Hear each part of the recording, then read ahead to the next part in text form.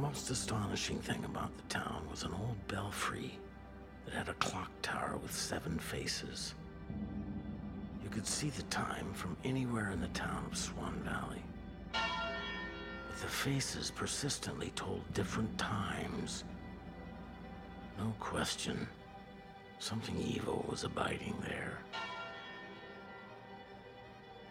Hello, and welcome back to the Director's Wall, Season 2 Coppola cast. I'm one of your co-hosts, AJ Gonzalez. And I'm Brian Connolly, the other co-host. All right, and we are, for now, wrapping up the career of Francis Ford Coppola. We did it! We finally made it. It took us a long time, but yeah, we are when here. did we start Coppola? Pre-COVID. Yeah. A few years pre-COVID, maybe. 2018, Holy maybe? Moses. 2017, maybe? Yeah. Wow. Well, what a journey. I didn't think we'd get here. Yeah. And yet he's still alive and still making movies, so this will not be the end, because of course there'll be Megalopolis sometime in our lives. Yeah. So just like with Shyamalan, we'll jump back in whenever Coppola makes another movie, if he does, past this one. So today's movie, we are talking about Twixt from 2011. And we're mixing things up with the drinks. We're going to have a wine a little later, but we're instead enjoying some jerky and whiskey, which is what Val Kilmer's character has when he wants to write. In Twixt, his character's a writer, and there's a part where he's like settling down to finally write in his hotel room, and he pulls out a bag of jerky and an Irish whiskey, which I don't have, so we had to settle for a Scotch whiskey. But that was one of the many strange details in this very strange movie. And so we'll talk about the wine when we have it later. And we will also be announcing what season 3 is. We will not take as much of a break, because I think we already take our own breaks by taking so long, that we will say who season 3 is going to be about, and hopefully first episode next month. Yeah. We also have a couple of dogs with us who are very interested in our snacks. So you may hear some jangling and some tapping of tails on the table. It's what you get when you have jerky on a podcast. You might as well be a postman with a sausage link trying to jump over a fence. Yeah, they're very interested. Though they did both watch Twixt. They fell asleep. They didn't really like it, but they're just dogs. What do they know? So this is also our Shocktober episode. We timed perfectly, accidentally. And I know, AJ, you're like me, where you celebrate strict Shocktober. Is that right? You only watch Shocktober I will in only October? only watch Shocktober on my own. If I'm with my wife or my kids, I'll watch whatever. But yes, on my own, all my viewing is horror movies, horror TV shows. I'm reading Stephen King's Christine this month. Ooh, nice. Yeah, so this is perfect. This is Coppola returning to horror for the first time since Bram Stoker's Dracula. And just like Bram Stoker's Dracula, it also kind of reminds you a little bit of his very first movie, his first official movie, Dementia 13. So he kind of had his roots in horror, his roots in Roger Corman type stuff. And this feels more of a return than even Bram Stoker, because Bram Stoker was a big, huge Hollywood production. This, like Dementia 13, very, very, I wouldn't even say low budget, no budget motion picture. And also, like that movie, very dreamy, very surreal, and very much like in step with the last few movies, like this era of Coppola. It kind of feels like a student film, or almost like a first film again. And I don't even say that in a bad way. It is just he's taking chances. He's getting weird. He doesn't seem to care about what one expects from the guy who made The Godfather. And making a very strange, weird little movie that not a lot of people liked and not a lot of people have seen. So I guess it's my job to do the plot. And so just like with many other movies, there's 2 versions of this movie. We're just going to talk about the first one first, and then later on we'll go into the ultimate cut, I believe, is what it was. Ultimate cut is authentic. The authentic cut. The real cut. So he's okay. All right. So Twixt. This movie opens on this little town, this little tiny town, and you hear a narrator talking. That narrator, Mr. Tom Waits, who we've seen in a couple of movies, such as One from the Heart and Bram Stoker's Dracula as the Great Renfield. Mm-hmm. So he tells this little story, and like you can already set up this is going to be like a ghosty story. It's already giving you kind of like Mad Stephen King vibes. There's this little town. There was a mysterious murder in the past. There's a weird clock tower that has all the different faces of all the time that it could possibly be around the world. And it just kind of gives you this nice little, like, here's this little creepy town. And then in comes Hull, Baltimore, played by the great Val Kilmer, doing his first Coppola movies, shockingly. He was not, maybe he was too young to be an outsider, or maybe didn't get or to be in a Rumblefish. But he comes in and he is basically like a not quite as good or as famous Stephen King, Dean Koontz, perhaps. And he's in this small town promoting his book, and he just writes these horror books. The one he was promoting, I believe, is Witch. It's like a witch-based sort of thing. And he's in this bookstore, which is also in a hardware store, and no one gives a shit about his book, and he can't sell anything. And already you realize this movie may be a comedy, because Val Kilmer is cracking wise, and because it's clearly shot on video, it's a lot of like quick cuts of what my guess was a lot of Val Kilmer riffing and cutting down to the best bits. And you're going to see more of that as the movie goes on. He also has an intense ponytail going on. This is good. Ponytail Kilmer. But he's looking good. And he's great. I love him. Bless his heart. And the one person who seems excited about him being there is Bruce Dern playing the sheriff. Now, the sheriff actually knows who this guy is. The sheriff, also a writer himself, very excited to share his ideas, which I'm sure all writers love to hear, is I'm a writer too. You want to hear my ideas? But he's mostly excited to show Val Kilmer this body that they have at the morgue because there's a murder and it's really interesting. And so Val Kilmer, of course, is like, sure, why not? Why not? And so then you get to meet kind of this little cast of characters in this town. There's the one deputy who works with Bruce Dern. There's the mysterious dead body. There's a precocious kid who likes to hang out at the, almost like the Ron Howard of the Andy Griffith Show. That's this town likes to play board games and hang out with the deputy. And then there's I'm guessing like it's like a bar, pub, coffee shop sort of thing. And wouldn't you know it? Father Guido Sarducci shows up again. Don Novello in like his 10th fucking Coppola movie. Like who knew that was his De Niro, right? I had no idea when we started this that we'd be seeing tons of Father Guido Sarducci. Yeah, I would actually learn his real name. And I think that's his real voice. He unless he just likes to talk in fake Italian voice. He talks like it kind of this all the time, you know? Yeah, and he just, because he starts talking, he's in the background, and your ear just knows. Even it's before like, wait, there he is. Your brain has translated the signal that's the voice of Don Novello. Your ear just knows.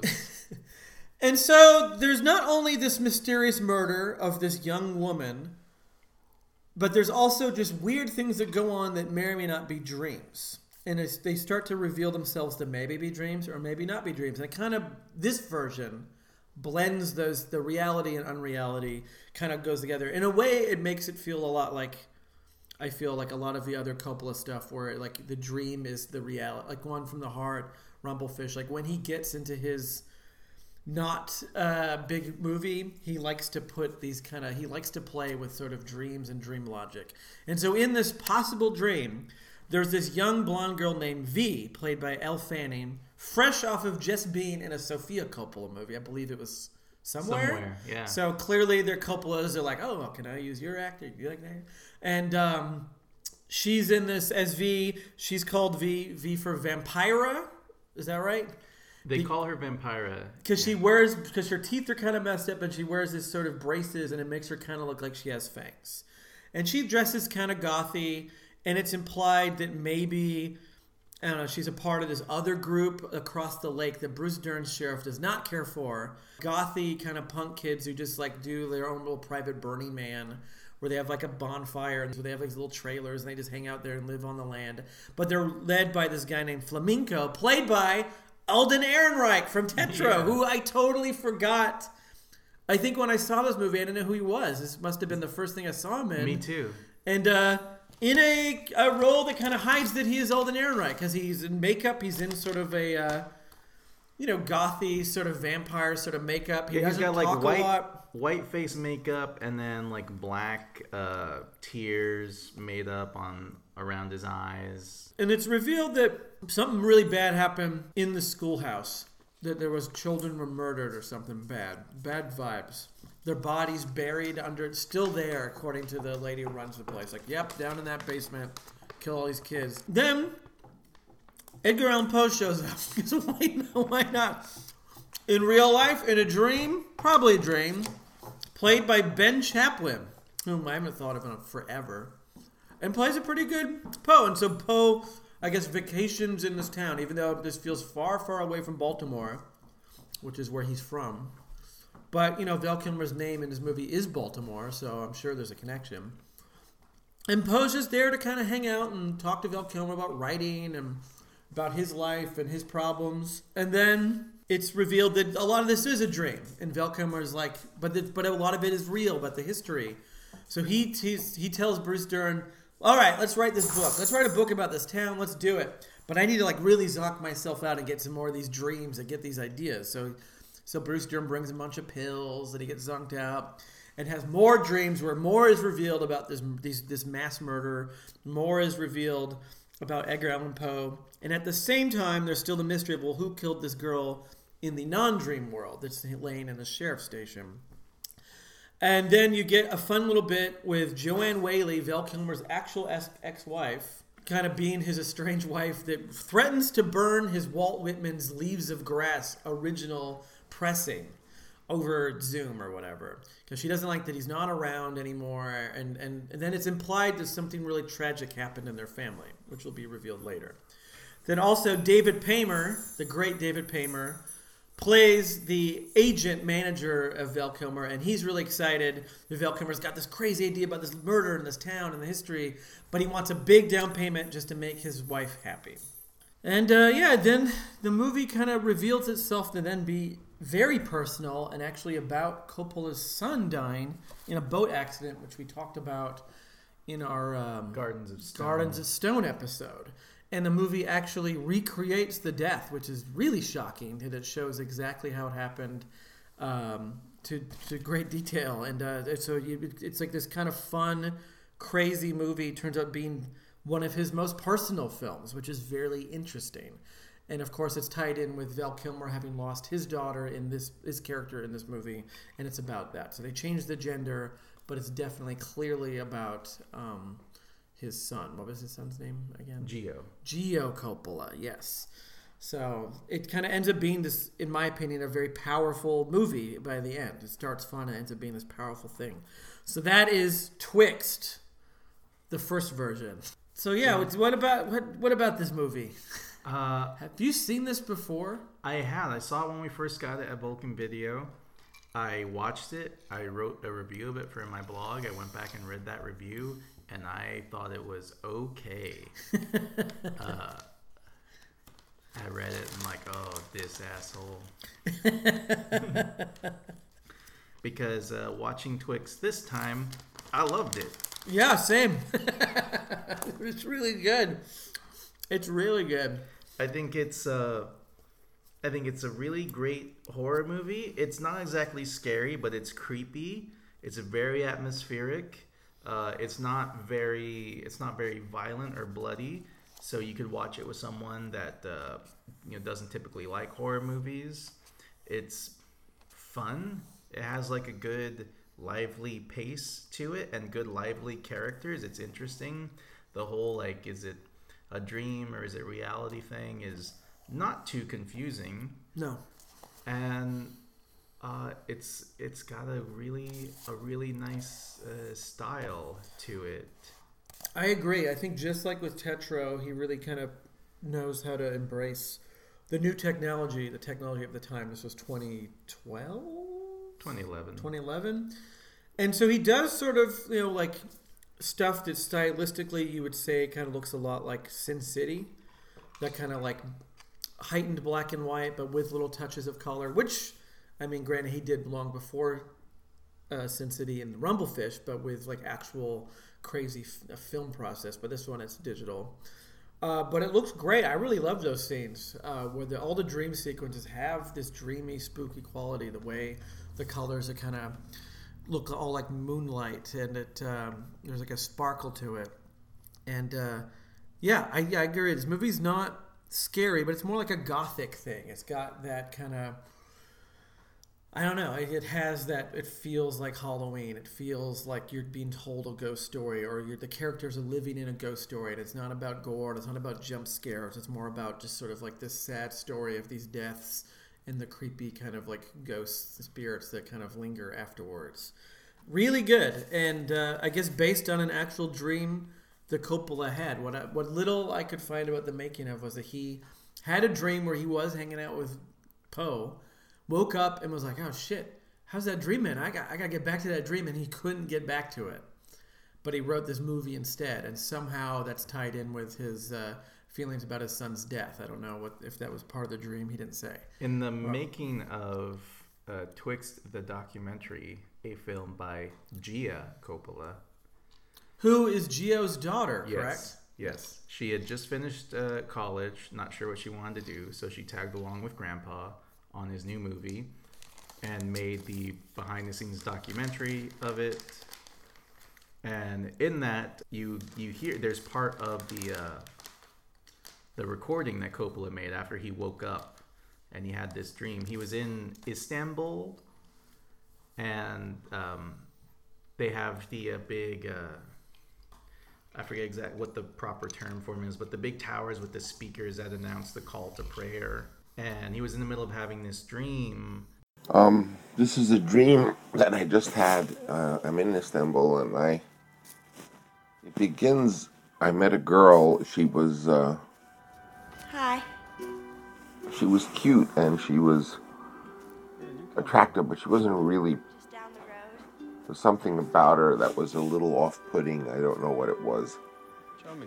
But maybe it was her teeth. They were crooked. And she was teasing me. She kept telling me she told me she was a vampire. They call me Vampira because of these teeth. But you can call me V. Made it into a movie. And a lot of this movie is figuring out, is Hall Baltimore trying to figure out how it ends. What's the ending? How does it end? And Poe, like, at one point warns him about, like, the ending. You know, if you go any further, this ending will be your own, or something like that. That's wonderfully delivered by Ben Chaplin as Edgar Allan Poe. He made a very good Edgar Allan Poe. I agree, yeah. We can only wonder what it'd be like when Sylvester Stallone wanted to play Edgar Allan Poe in a movie, what that would have been like. We have Ben Chaplin instead.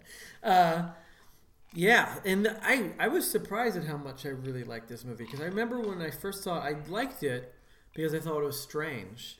But watching it in the context of sort of like all these other movies that we've gone through, it really is good. It's like way better than I think people give it credit for. I think most people never even gave it a shot or a chance, which is too bad. But this is why we're doing this show. This is why we're doing this episode, to let people know about these great things. And it is a fun mix, I think, of... Because like what was so great about Tetro is it was shot on video, but it was done it was shot so beautifully and felt very cinematic. And what I didn't care for about Youth Without Youth was that a lot of it did not look so good, and it looked kind of cheap. And I think what this movie does is kind of blend both to a really good effect. I think that having this sort of dream world and real world works with the style of, like, in the real world, you have this kind of clearly shot on video. It's just sort of, it feels more intimate, but it feels like it's, a low budget movie. You have, like I said, a lot of these jump cuts of Val Kilmer doing comedy, doing bits, or what I can only imagine is Bruce Dern just improvising or something. There's a really great part where Val Kilmer's in the hotel room and it's just him doing a bunch of impressions, almost like you'd see in an Ernest movie, when it's just quick cuts of all these characters. And you get to see him do a great James Mason, which is really good. Then he does like this basketball player voice, which then turns into like a gay voice, which he acknowledges. He's like, I'm a basketball player. No, I'm a gay basketball player. And then the one that's really shocking is he does Brando in Apocalypse Now. And so you have this, him doing sort of the straight edge razor line from Apocalypse Now in a movie by Coppola. And clearly Coppola liked this because I think other directors would not like that and be like, this is too weird to do. A riff on my own work, but it keeps it in. It's pretty funny, especially knowing that Kilmer was in the island of Dr. Moreau, hung out and pissed off Brando, so he had a direct line to get a good impersonation of him. It's pretty good. But then you have the contrast with the dream scenes that are not quick cuts, that are slow. The movie kind of slows down. And it kind of gets really, like I said, the colors change, and it's really beautiful. And I think it's a really good usage of digital kind of effects and photography. The scenes, they're black and white, for lack of a better term, but it's more like the color has been drained from them. It's like, well, black and white's really gray, but it looks gray. And then there'll be like a red carpet is still there, or like fire is still in color. Yeah. Really, really good. Very cool. Yes. And I guess he shot, like the other two movies, an abundance of footage, that he shot a lot. And his plan was to live edit it in front of an audience of people, which never happened. But his idea was that the technology is such now that he'd have all the rough footage in front of him, and he'd be in the theater watching Twixt, and he would pick the takes and almost like a choose-your-own-adventure build this movie to the end. And that was the plan, which he then abandoned because I think he realized that that's crazy. It's a crazy idea. I guess he'd be like a DJ where he'd be like the scene before with headphones, be like, yeah, that take, let's do it. And then put it in, and maybe there'd be a weird delay, or maybe you'd seamlessly fade it in and out. I don't know. But that would have been it was an interesting idea that did not work out for whatever reason that I could not find. And I feel the Poe connection reminds me a lot of Roger Corman, which is where, Coppola got to start with, like many great filmmakers like Bogdanovich and Scorsese. He started out making stuff for Corman. And so that Poe connection feels to me like an homage to his mentor, Roger Corman, who made many great adaptations of Edgar Allan Poe stories starring Vincent Price. Those are very good. Yeah. I mean, the good ones are good. There's some bad ones. What's your favorite? The Mask of the Red That Man. one's so good. It's so good. Yeah, that's my favorite of those. It's amazing. They feel like real movies. Like Roger Corman, you think, maybe Rubber Monster in the desert, but like those movies look amazing. Those movies look he would make a Hammer film. He would make those movies, the rubber suits in the deserts, or Hellcats parading down the street or whatever, fodder for Mystery Science Theater. But then he'd also make some really good movies too. Yeah, those Poe movies feel like those are like real movies. Like I said, they remind me of like they're the closest an American film has gone to a Hammer film, with like these amazing sets and these great colors, and it's like beautiful widescreen and these great actors, and it's like you're watching Shakespeare, but it's Edgar Allan Poe. Yeah, this is almost like Twixt is like the digital.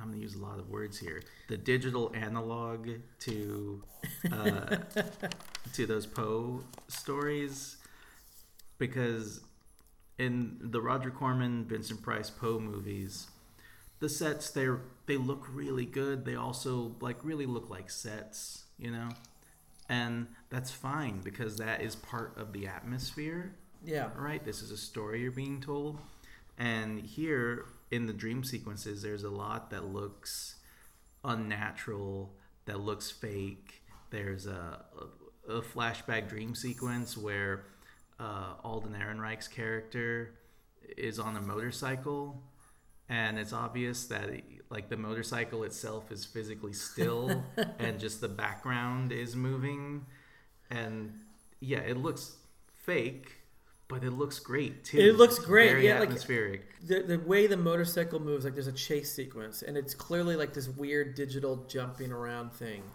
That if it was in any other movie, if it was like XXX2 or something, I'd be like, "What? This is terrible." Or some mid-aughts Nicolas Cage action movie with just some CG bullshit. But because it's all in this weird dream world, you accept whatever. Like it's like, oh yeah, that looks weird, but this is a dream. So like, you know, it doesn't have to look like a real motorcycle. And I feel he really pushes those elements. I think he's smart in knowing that like, okay, this is digital. Okay, we have a low budget, but because it's a dream, you can get away with this kind of lower budget version of effects, just like how Roger Corman was smart with it. And you just accept it. It doesn't take you out of the movie at all. Like, because if it looked that way in the real world of the movie, it would take you out. But because it's in this weird black and white with like this Alden Ehrenreich vampire type guy, and like in Edgar Allan Poe's running around, like it's okay if it looks very strange and not real. I'm a really big Edgar Allan Poe fan, as many people are. So I liked all the references to Poe. Of course, the dreams he has of Edgar Allan Poe coming to help you with your writing are just like, you know, fantasies. I mean, you are Edgar Allan Poe, so if you... How can I help? Well, I don't have an ending. Did you know that Dickens once corresponded with me concerning the technique of writing the ending first and working backwards?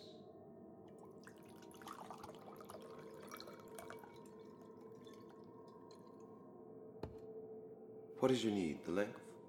40, 50 lines per page, 200 page minimum. The province? Beauty? The tone? I'll tell you. These points being settled, shall we consider a refrain? I like it. Yes, the bell tower has been coming to me. A refrain must be brief. In my own work, my most famous, this led me at once to a single word as the best refrain. Nevermore. Help me write my horror book. Yeah. So his name is Hall Baltimore. Poe is from Baltimore. That was his place. The daughter character who died in the boat accident is named Vicky, but or Victoria.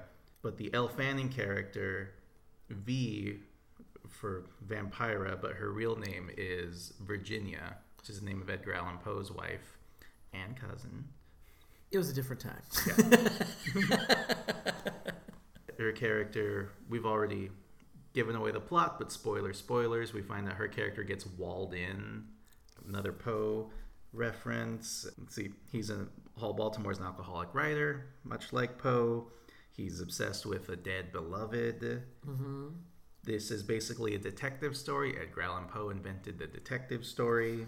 What was the first one? Was it the Murders in the Rue Morgue? Was that the first detective story? Yeah. That's a great story. And the writer who's always needing more money, the way that Poe always needed more money.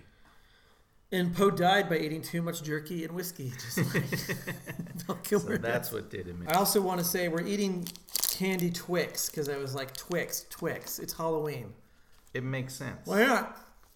Coppola was a fool to not make a deal and tie it in some product placement of them eating Twix. They make also peanut butter Twix. I'm not as crazy about those as I am the regular. Oh, okay. Have you ever had peanut butter? I don't think I've had those. Oh, they're fine. I mean, I like chocolate peanut butter the most, but when you eat it, you're just like, why am I not just eating a peanut butter cup? Oh, Reese's is my favorite. Yeah, Reese's peanut butter cup is the best. And I learned recently that Reese's Pieces are just peanut butter. It's not chocolate. In my mind, it was always like the chocolate shell. Huh. It's just a candy shell over peanut butter. That's strange. Do you ever think it was chocolate? I always thought it was chocolate. Yeah, I thought there was something in there. But, you know, I know E.T. loves them. That's all I know. Val Kilmer's good in this. Mm-hmm.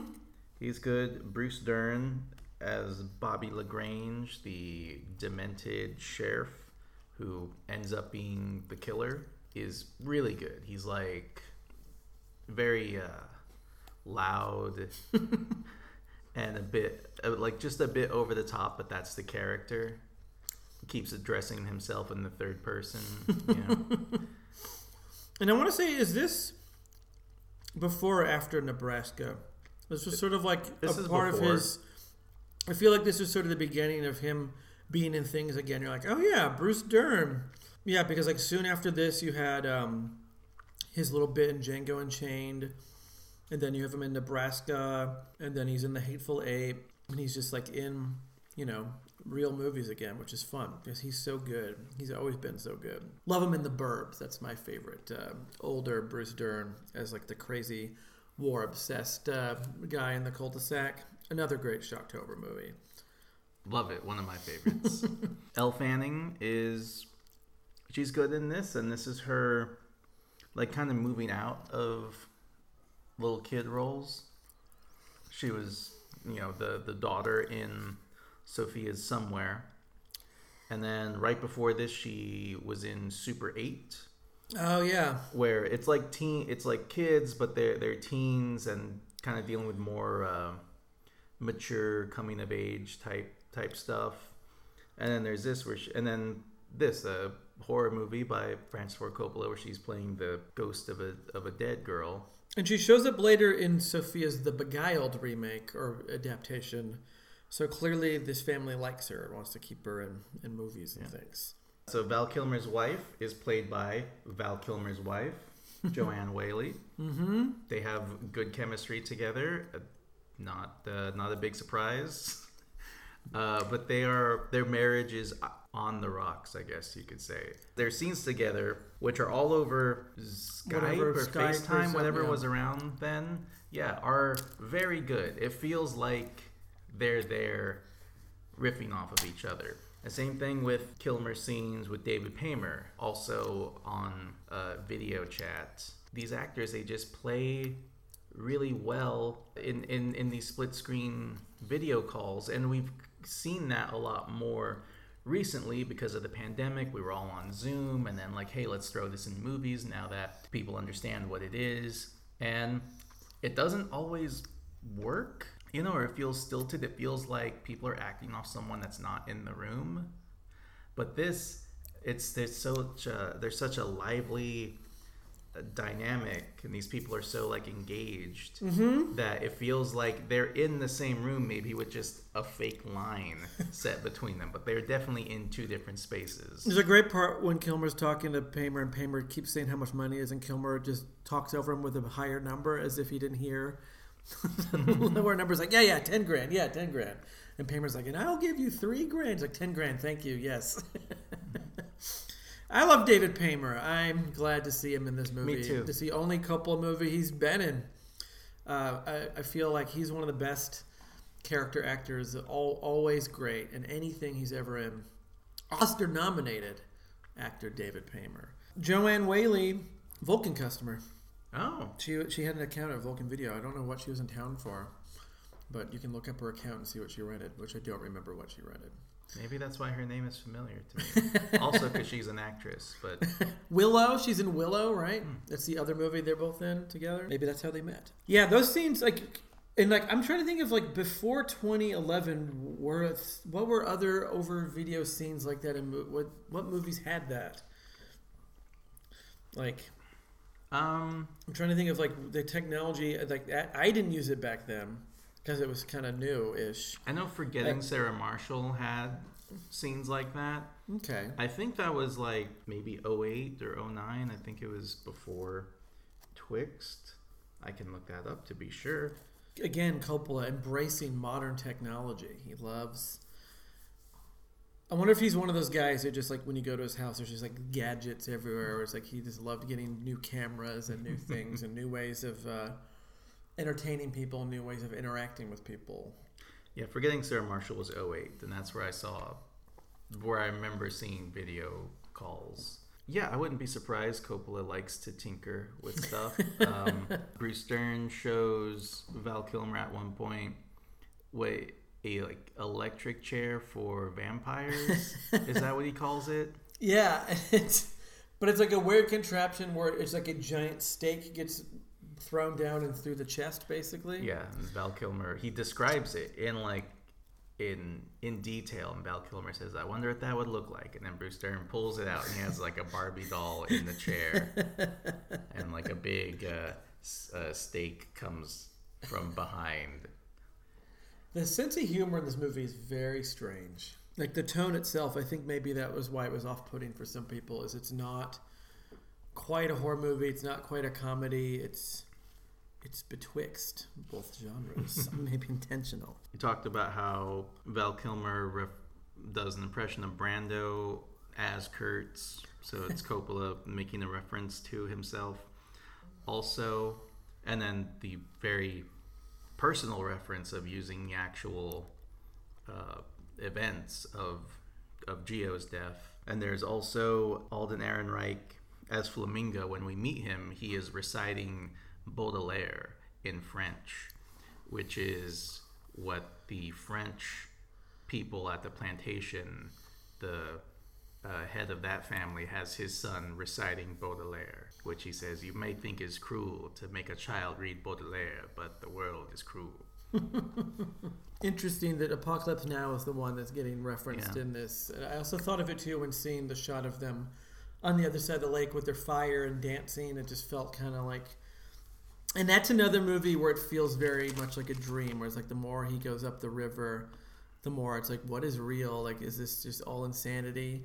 And so I think that, in a way, Apocalypse Now kind of feels a little bit like a horror movie also. And a dream. So this movie, not loved critically when it came out. No Oscars for us for our final Coppola episode. I'm sorry, AJ. But classic French. They loved it. Made the top 10 on the Cahiers du Cinema on the list. Number 3 best film of the year according to the French critics. Which is crazy. And I think that's around... Tetro also made that list. And I think it was like 4 or 5 on the list. So this is even higher. But this year, a lot of things I've never heard of and a few that I have. So number 10, Keep the Lights On by Ira Sachs.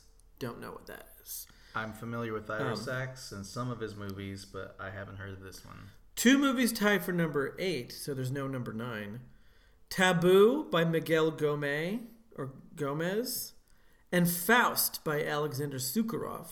Ah, the Russian art himself. The Russian art guy. And then number 7, this is a good one, Go-Go Tales by Abel Ferrara, which is a really crazy movie. I mean, they all are, by Ferrara. Never released in America, but number 7. And then you skip to the 3 movies tied for 4th place. Another Abel Ferrara movie called 444. It's in French. Dernier jour sur Terre. The Last Day on Earth. Oh, is that the one with Willem Dafoe? He made that the same year as Go-Go Tales? Oh, that's a pretty good movie. I didn't know that it was originally a French title. All right, good job, Abel Ferrara. Number 2. And then In Another Country by Hong Sang-soo. And Take Shelter by Jeff Nichols, which I've seen. And then you have Twixt as number 3. Can you guess what the first 2 are? Do you remember 2012 well in the art world, like the non-Oscar world? None of these are Oscar movies. This is art world stuff. I like to think that I would.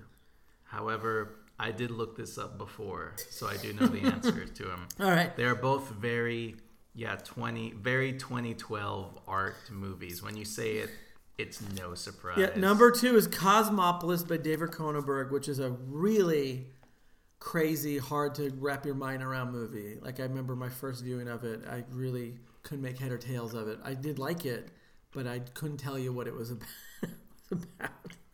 And then number 1 is Holy Motors, which was my favorite movie of 2012, which by Leos Carax. That movie's great. I agree, that's number 1. But having Twixt as number 3 over these other movies, it means that they I feel like they're the only ones, classic French, in on what Coppola's trying to do, like liking Tetro so much and Twixt. When all the critics in America just seemed kind of baffled and dismissive, they were like, no, this is interesting. And I mentioned this last time when we talked about Cahiers du Cinema and the Tetro episode. They are known for being very mean, very tough. Right, very tough. If they like a movie, it's like a big deal because they hate so much. And when they don't like a movie, they hate it. Well, good on you. I wonder if that made Coppola happy to be like, well, it didn't make money and no one in America liked it, but those hard to please French critics loved it. Has I didn't write them down because Rotten Tomatoes is whatever, but the scores on it are bafflingly low.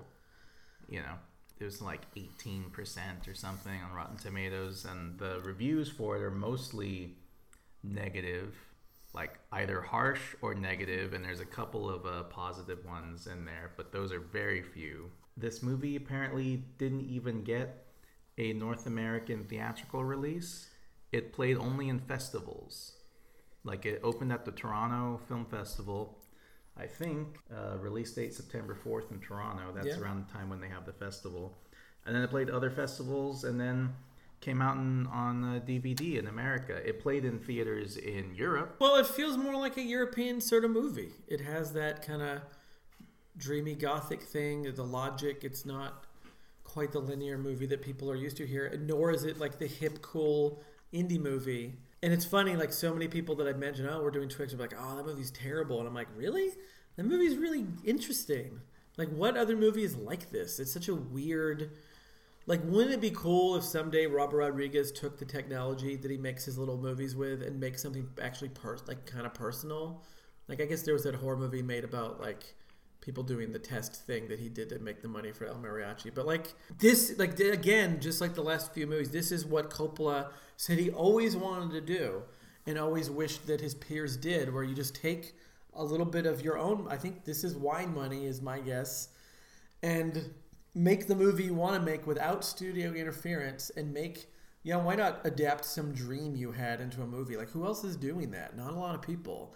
And to just go off and make this movie that, isn't like other things. Maybe it doesn't fully work, but at the same time, you're comparing it to the wrong movies. Like, don't compare this to other regular movies of the time. Don't even compare it to other Coppola movies. Like, it's its own strange, like, he's in his Rain People world here. He's doing experimental feature films his own way, which makes it all the more baffling when we thought we were done.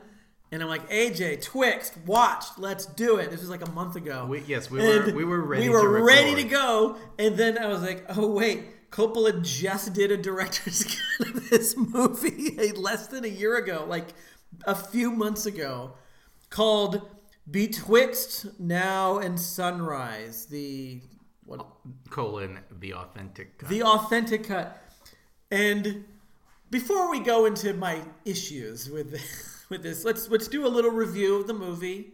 So let's just make a note. I love Twixt. I love it. I would dare say one of my top 10 Coppola for me. It might be. It might be for me when we make our list. A great film. All right. So this director's cut. Would you like to do the plot of the director's cut? Because it is different a little bit. Yeah. To describe how it's different story-wise. So, like, the first 30 minutes are pretty much the same, I think. I watched Twixt, then I watched Betwixt, or as you called it once, Re-Twixt, which I thought should have... I thought it was called Re-Twixt. That's what it should have been called. Sprite Re-Twixt. Or every Coppola re-edit should just be Redux. Yeah, Twixt Everything Redux. I think, like, maybe the score was different because I don't remember there being a lot of, like, marimba style music under it. I didn't have time to go back and then rewatch Twixt for a formal comparison. But at a certain point, it's obvious that stuff has been removed and moved around. This is 8 minutes shorter, and no new footage. And the original movie's already pretty short. Like, Twixt is like 86 minutes or something. So this is like 70 something minutes. Yeah. The scene at the lake with the goth kids is cut down significantly. Yeah. Almost all of Alden Ehrenreich's dialogue is removed. Him disappearing to escape is still in there, which is nice. Mm-hmm. I think the dream sequences, Poe reveals the history of the murder mystery with Elle Fanning and the other 12 girls that are cared for by this by this priest, or I assumed he was a priest because he's mostly dressed in black. He's a priest, yeah. Played by Anthony Fusco. And then he murders all of them. And Poe like tells him part of the story, and then another dream he tells him the conclusion, and that's where there's this crazy climax of like Elle Fanning running away and jumping on Alden Ehrenreich's motorcycle, and they think they get away, and then the priest finds her and walls her up, and he kind of like goes insane and is like, she's screaming, and then he screams back in her face, and those screams are cut. Like, she still gets walled up, but like, I remember the priest screaming back at her, and he doesn't do that in Re-Twixt. And then, most jarringly of all, is that there's no ending to this movie. It just ends. So in the ending, after it ends with a Poe dream sequence, but so it's pretty obvious whether you figure it out from scene one or not that Bruce Dern is the killer of this movie, and then he goes over to Hall Baltimore's hotel room. He goes crazy, and you're like, well, yeah, he's definitely the killer now. He hits him over the head with something, and then Baltimore goes into the final dream sequence where he sees the death of his daughter, and then he wakes up from that. He goes to the police station and finds that the deputy has been murdered. This is the original. The original one. Yeah. Deputy's been murdered. Bruce Dern has hung himself, and he goes and he's finally gonna look at the body with the stake in it, which he's like refused to do up to this point.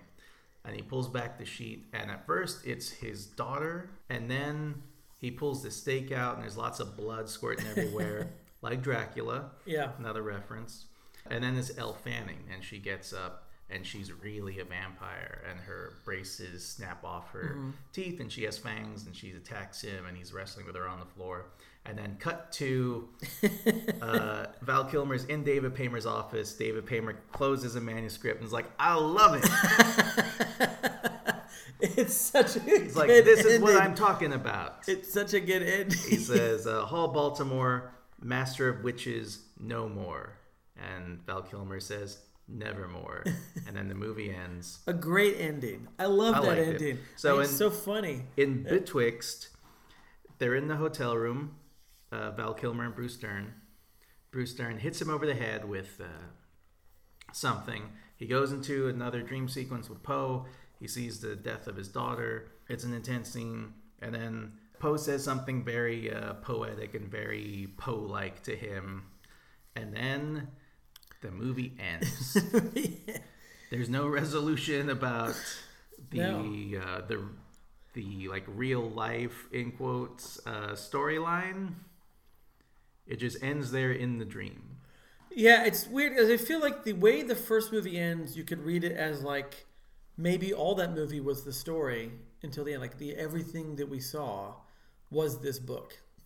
And then it ends with him like basically clinking champagne with David Paymer, be like, "We did it," which I think is really funny because the part two when he pulls his stake out in the blood and her vampire, that is not shot like the dream. That's in the real world, and so in full color. Full color. So you wonder, like, okay, is this really happening, or is the whole thing a book? But then the Re-Twixt, the ending, it just kind of ends in a dream. And it could be thought of as like that Val Kilmer dies, maybe. He gets killed by Bruce Dern. And this is like his dream, and he's kind of getting reacquainted with his daughter in a way.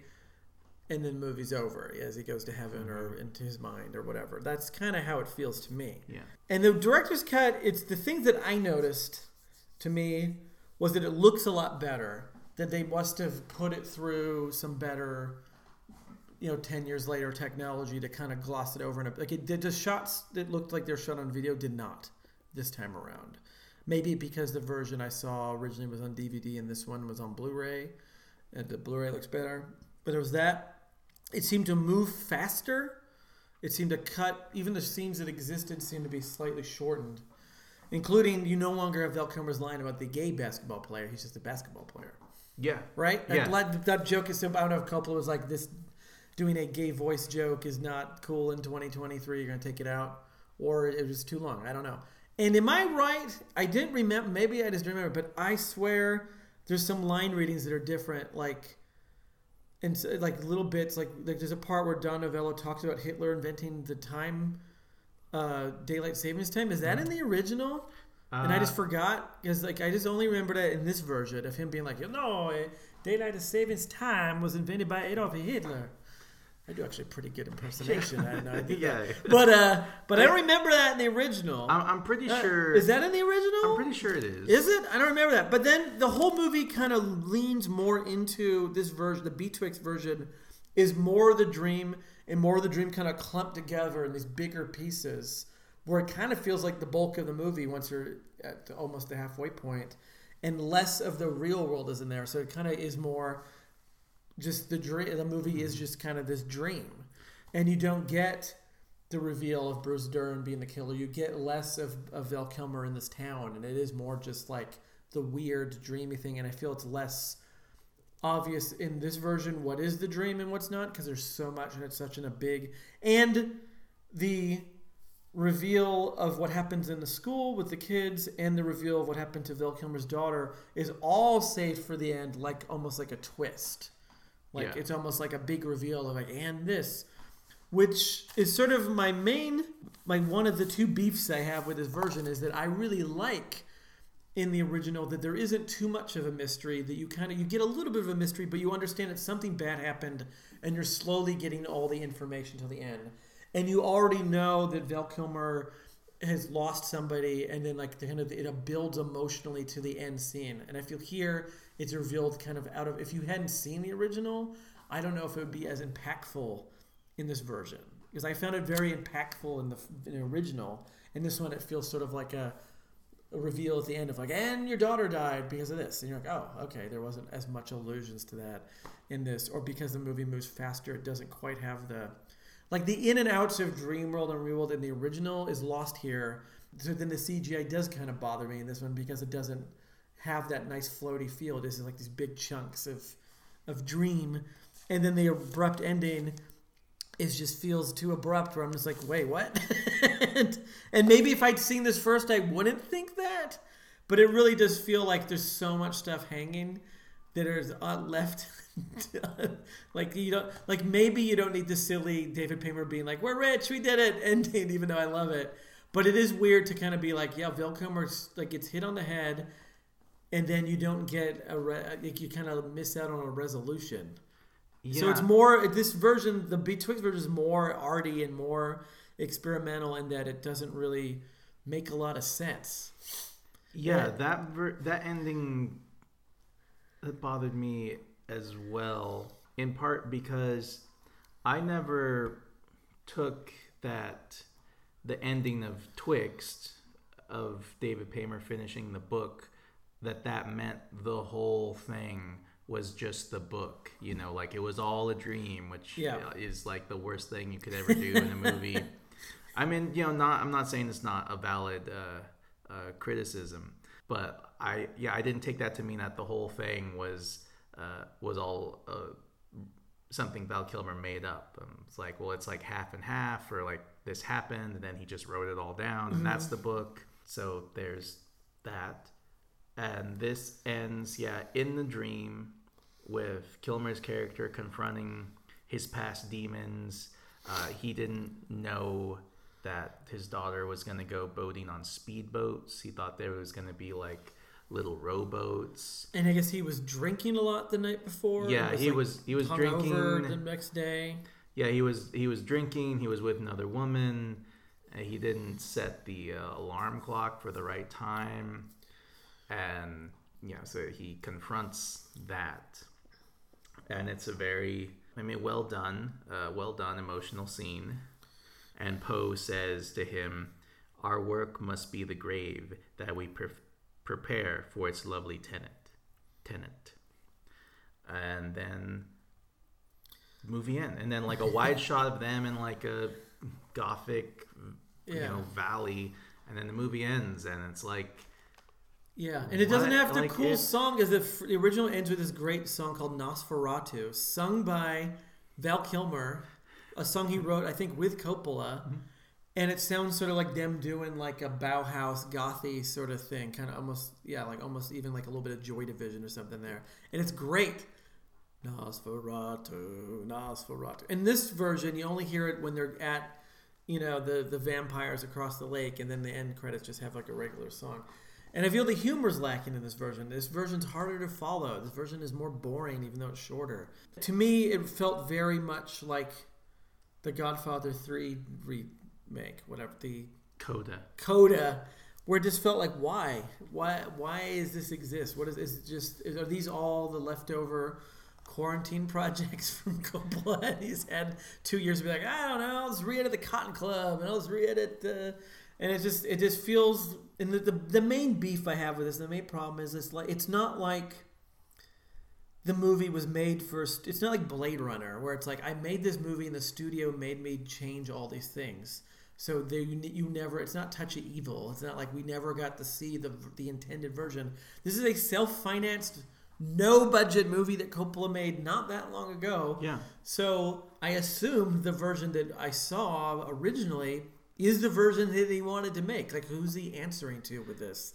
And so why do you need to be like, no, this is the authentic cut? That's what bothers me. Why did you do that then? They cut 10 years ago. Really? That's what bothers me the most about this title, the authentic. Like, those words don't need to be there. They don't need to be there. And what does it mean? Yeah. How is the other one inauthentic? This almost makes me feel the way I feel, the way a lot of nerds felt at first, justifiably, and then dial it back there, dude. With George Lucas doing the special editions of the Star Wars movies, where it's not just like, I'm doing a new version of the movie, I'm adding in some stuff. Oh, and by the way, that first version, that shit, throw it away. I never meant to do that. I never wanted to do that, and I never want you to see it again. It is interesting thinking about. I think since this is the last official Coppola, it's good to kind of maybe go into this idea of like he is one of the more director's cut making fools. Like him and like Ridley Scott are kind of like top two. I can't think of any other than those guys of going back and redoing a thing. And it's just funny because George Lucas has always kind of been grouped into that too. George Lucas has made way fewer movies. And I guess he did that with all of his little movies he did, but it's funny because Coppola oftentimes expresses disappointment in what George Lucas had become. But in many ways, they're very similar in this. I guess they're just never happy with the movies they make, and they're forever just like, like the technology makes it so that I can always be working on this, but it doesn't feel like, oh, I have a new idea. It feels like I'm dissatisfied with the original and I need to figure out a way to make it better. I need to fix it. It's like only Coppola would be obsessed with Twixt and 10 years later be like, no, I need to change it.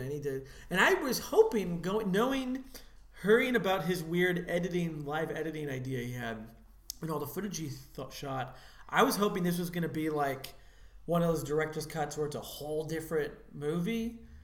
Where they had so much footage, they just made a different thing.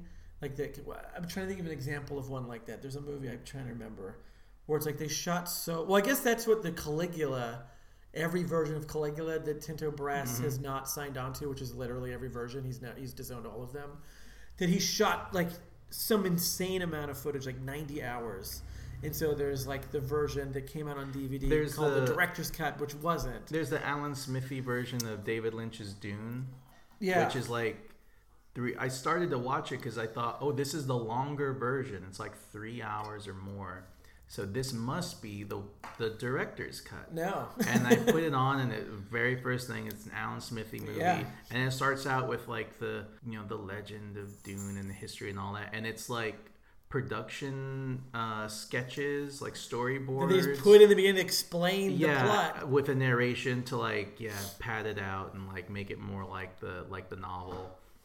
Well, there David on the Twin Peaks Farewell Walk with Me Criterion.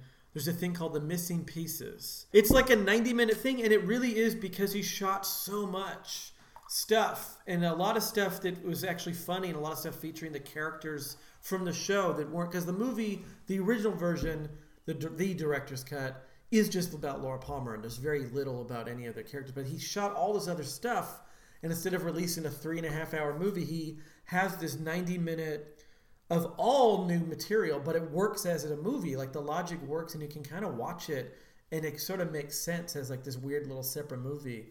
And he did that a few times. He does that with all his deleted scenes. Like Inland Empire's got something also on there, as does Blue Velvet. But I was hoping that's what Betwixt was like. Oh, this is going to be like a whole new, all the different takes, and knowing that there's all these Val Kilmer and Bruce Dern riffing things. Like, it's going to be a whole new movie. And it was just basically the same movie, but not as good. Which is exactly what most of the Coppola director's cuts feel like. Like, I'm trying to think of the one that I actually really like. I like... Because the first one was The Godfather, where he put the two together and made like the saga, which I think is great. And I think that makes sense because a lot of that's from the book. He had wanted to do some of that stuff with the young Vito, but they didn't have the budget at the time. So finally, here's this big movie, and it totally works. And it's great. And that movie is such a sweeping, generations told story that it works. And then you get the Apocalypse Now Redux, which I totally think is great because you get to see all the stuff he cut out. Again, it just makes this big kind of crazy movie even bigger and crazier. I still prefer the regular version, but it's fun to see the plantation and kind of build on these themes. But then after that, I feel I don't care for any of the other... Well, that's not true. The Outsiders is good. Because I really like... A lot of people don't like that one, but that changing the music and changing the tone completely... makes it a totally different movie that I think works better and fits more with Rumblefish. But then you start to get into once you get into Blu-ray era director's cuts of Coppola, like the final cut Apocalypse Now, which is totally pointless. And what is the point of it? It's a Redux, but he left in the French plantation scene, but he took out the scene with the soldiers hooking up with the Playboy bunnies. Yeah, because that changes it more or something. And then you get the Cotton Club director's cut, which sucks. It just doesn't work. It's terrible. Godfather 3, which is totally pointless and stupid. And again, like, the first one is great. That's part 3, the original, I really like, even though a lot of people don't. And the director's cut does not improve on it. It makes it worse. And then finally this one, which feels totally the most... pointless, because this, out of all of those movies, is the one that was most within his control. This was not a studio film, yet he felt the need. So it makes me think, like, is he gonna ruin Tetro? Is he gonna go out and do different? Leave it be. He is so much like George Lucas, where he can't move on. He's got to keep tinkering with this stuff and like be more like your other pals. Be like Scorsese. He has one director's cut, right? I think. New York is the only one I can think of, right? Where he was like, the studio made me take 30 minutes out, and here's the 30 minutes. That's it. I don't think there's any other Scorsese. And Spielberg one time tried to do that shit with E.T., and everyone was like, what are you doing? He's like, you're right, I'm so sorry. He did that with... Spielberg also did that with Close Encounters. Oh, and Close Encounters. But those are good. And again, that's like the studio, I think, changed... Or like made him not... Or did he go back and make new stuff? Because it's got him in the spaceship. Yeah, there was the theatrical, and then there was the extended cut, and then the director's cut. The extended cut was the studio saying, this is a huge movie, we want to re-release in theaters, but we need a reason to. Let's add in the footage of him in the spaceship. Which they had shot. Which they had shot, and Spielberg decided not to use, to leave it as a mystery. And then studio put it back in to sell it as an extended cut re-release. And then for the final cut, Spielberg took that stuff out, but left in some more of the people scenes in it. But he doesn't go back off. Like, him and Scorsese are kind of more, we did it, we're done, we're moving on. Yeah. Whereas Coppola and his pal George, they're just so obsessed with their past and what they've done. And I think that this means, so like ending Betwixt in the dream... with Poe saying that line, it's like a more emotional, right? It means something because we've seen the movie before. Yeah. And because we've spent this much time with Coppola, and we know that this is surprisingly a personal film. Yeah. And it's like with Godfather 3, knowing everything about the Godfather and Coppola's intentions for the Godfather and the character of Michael Corleone, and he has to make people understand that Michael Corleone's not good.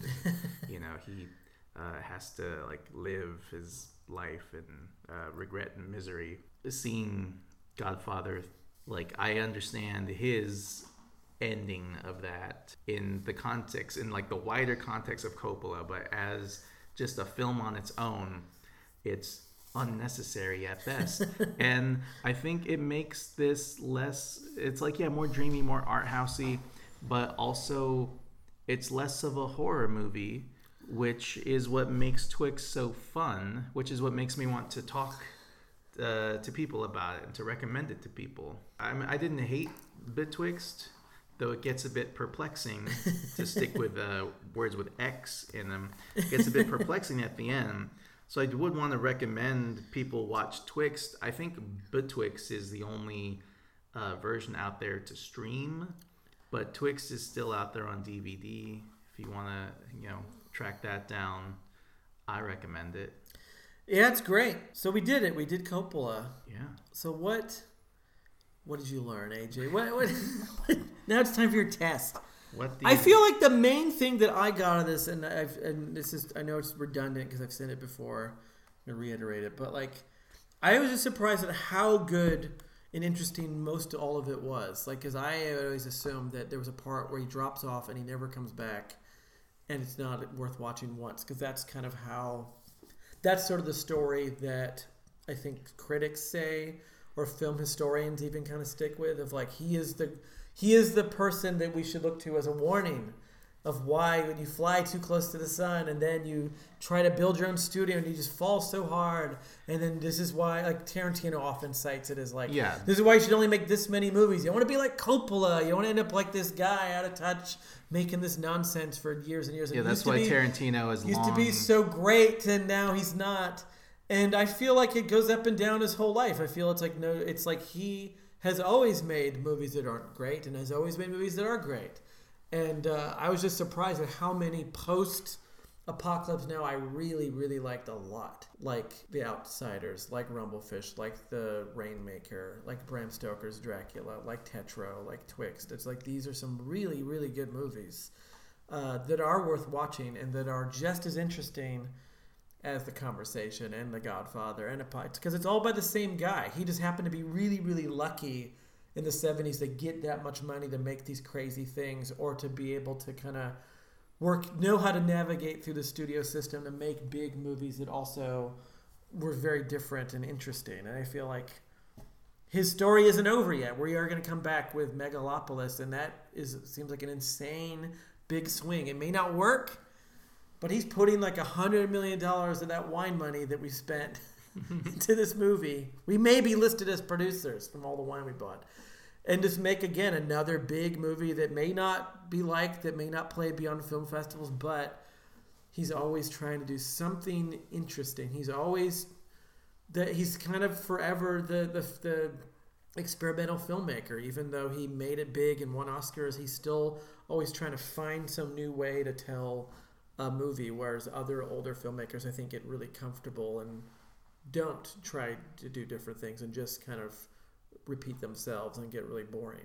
Like, he could have cashed in and making gangster movies or trying to do other Godfather type thing. He could have been some bore like that, but he didn't do that. Or he could have just been like, I don't need to make movies anymore. I made The Godfather. I have wine money. But he keeps making these weird little things. And it's exciting to see something like a Twixt, which I'm kind of sad it's not his last movie, because I think it would have been a great final movie. But maybe Megalopolis will be a great other movie. Yeah, I'm interested. I'm interested in watching Megalopolis. Having watched these all the Coppola movies, but especially these last three, indie auteur art house movies where he's trying stuff with going big and heavy with themes in Youth Without Youth, or like small and personal in Tetro, or like fun and surreal in Twixt. I'm interested to see what he would do in Megalopolis, because I think even when he has a big budget, he still has that those Roger Corman low budget roots. It's gonna look. It's 100 million. It's gonna look like 200 million. Which makes it inventive. Yeah. Always inventive. Always trying to do a new thing, and I hope too. It kind of still is like the effects of this, but just $100 million worth of sort of like. That's what I love so much about like the new Twin Peaks. Is it like it still has this sort of 90s video art aesthetic to it, even though it could have looked a lot fancier in the effects department. But clearly, this is what David Lynch likes: is weird, kind of not real looking video art. So I'm hoping that Megalopolis kind of maybe looks like 2010 CGI. Yeah, I guess my biggest surprises were the movies I hadn't even thought about a whole lot, like Rumblefish and The Rainmaker and Tetro. Those movies are great. Really good. And really good. I think people should see those if you haven't seen them, or if you haven't seen them in a while. And I think people should talk about them as much as his higher profile stuff. I agree. Yeah. Good. We did it. I can't believe it that we did season 2. It's done. It feels weird to be. The world has changed so much since we started season 2. It has. There was a pandemic. There was a pandemic, which is over, I guess. I don't know. No, but I guess should we say what season 3 is? Should we talk about it, or? I suppose so. All right. So we've been drinking this wine, and we bought a wine, in celebration of ending Francis, but at the same time, it's a way to kind of, we're breaking the champagne bottle on the boat because we're launching a new thing. And so this may seem obvious, but I feel like we felt like this actually builds upon what we have. But we are going to do Sofia Coppola for season 3, which may seem like a boring logical step, but I feel like we've done the groundwork of her early as an actress and kind of what she's got from her family, and went off to do her own thing. And why not? Why not do Sofia? Like, why not continue with this Coppola tradition of like family making film? Yeah, I wanted to cover Sofia Coppola's films, but I thought, it was too obvious doing it right after Francis Ford Coppola. So I thought we should do another director first, and then go back to Sofia. But we're so slow that we would never get to. It would take forever. Yeah, but we are so slow. And it just, once we got into like learning that she co-wrote Life Without Zoe, and her early work as an actress in his movies, it feels like a natural segue. And she's so different as a filmmaker than Francis that I feel like we can do it. Yeah. And because she is being talked about a lot now with Priscilla being this sort of movie that just came out of all the film festivals. So it just made sense. And maybe I'm being optimistic, but I think we can do it in a year and a half. Because she doesn't have that many movies. So I feel we can start and go all the way through. And this time next year, who knows, maybe we'll be doing, The Beguiled by October of 2024. But yeah, that's what we're going to do. I'm very excited. The first episode will hopefully come out next month. If not, within 2 months. Depends on our holiday live schedules. And what are we drinking? We don't quite know yet. We discussed maybe doing the drinks that the characters drink, because those movies have many people drinking things in it. But there's also plenty of Sofia brand sparkling wines that that Francis, her dad, puts out. So yeah, I'm excited. I mean, I haven't seen her stuff since they came out. So I haven't seen Virgin Suicides or Lost in Translation since the theater when they came out a long time ago. So it'll be fun to revisit and fun to watch them all in order and kind of see her grow as a filmmaker and become, this great filmmaker of the 21st century. Yeah, I'm a big fan of Sofia Coppola. I've mentioned that before. So I'm always excited to talk about Sofia Coppola's movies. So and we've got a good momentum built up. And just so I can get a plug and another chance to try to get some free wine, we are enjoying the Sophia Blanc de Blanc Francis Coppola wine. It is sparkling, it is white, it is dry, it is fantastic. It's good. It's good. Nice wine, or nice sparkling wine for a nice autumn day, finally, in Texas. So... Happy Shocktober, everybody. I hope you can find the original Twix to celebrate your spooky Halloween time. I don't say spooky season. It makes me mad when people say it. We call it Shocktober over here.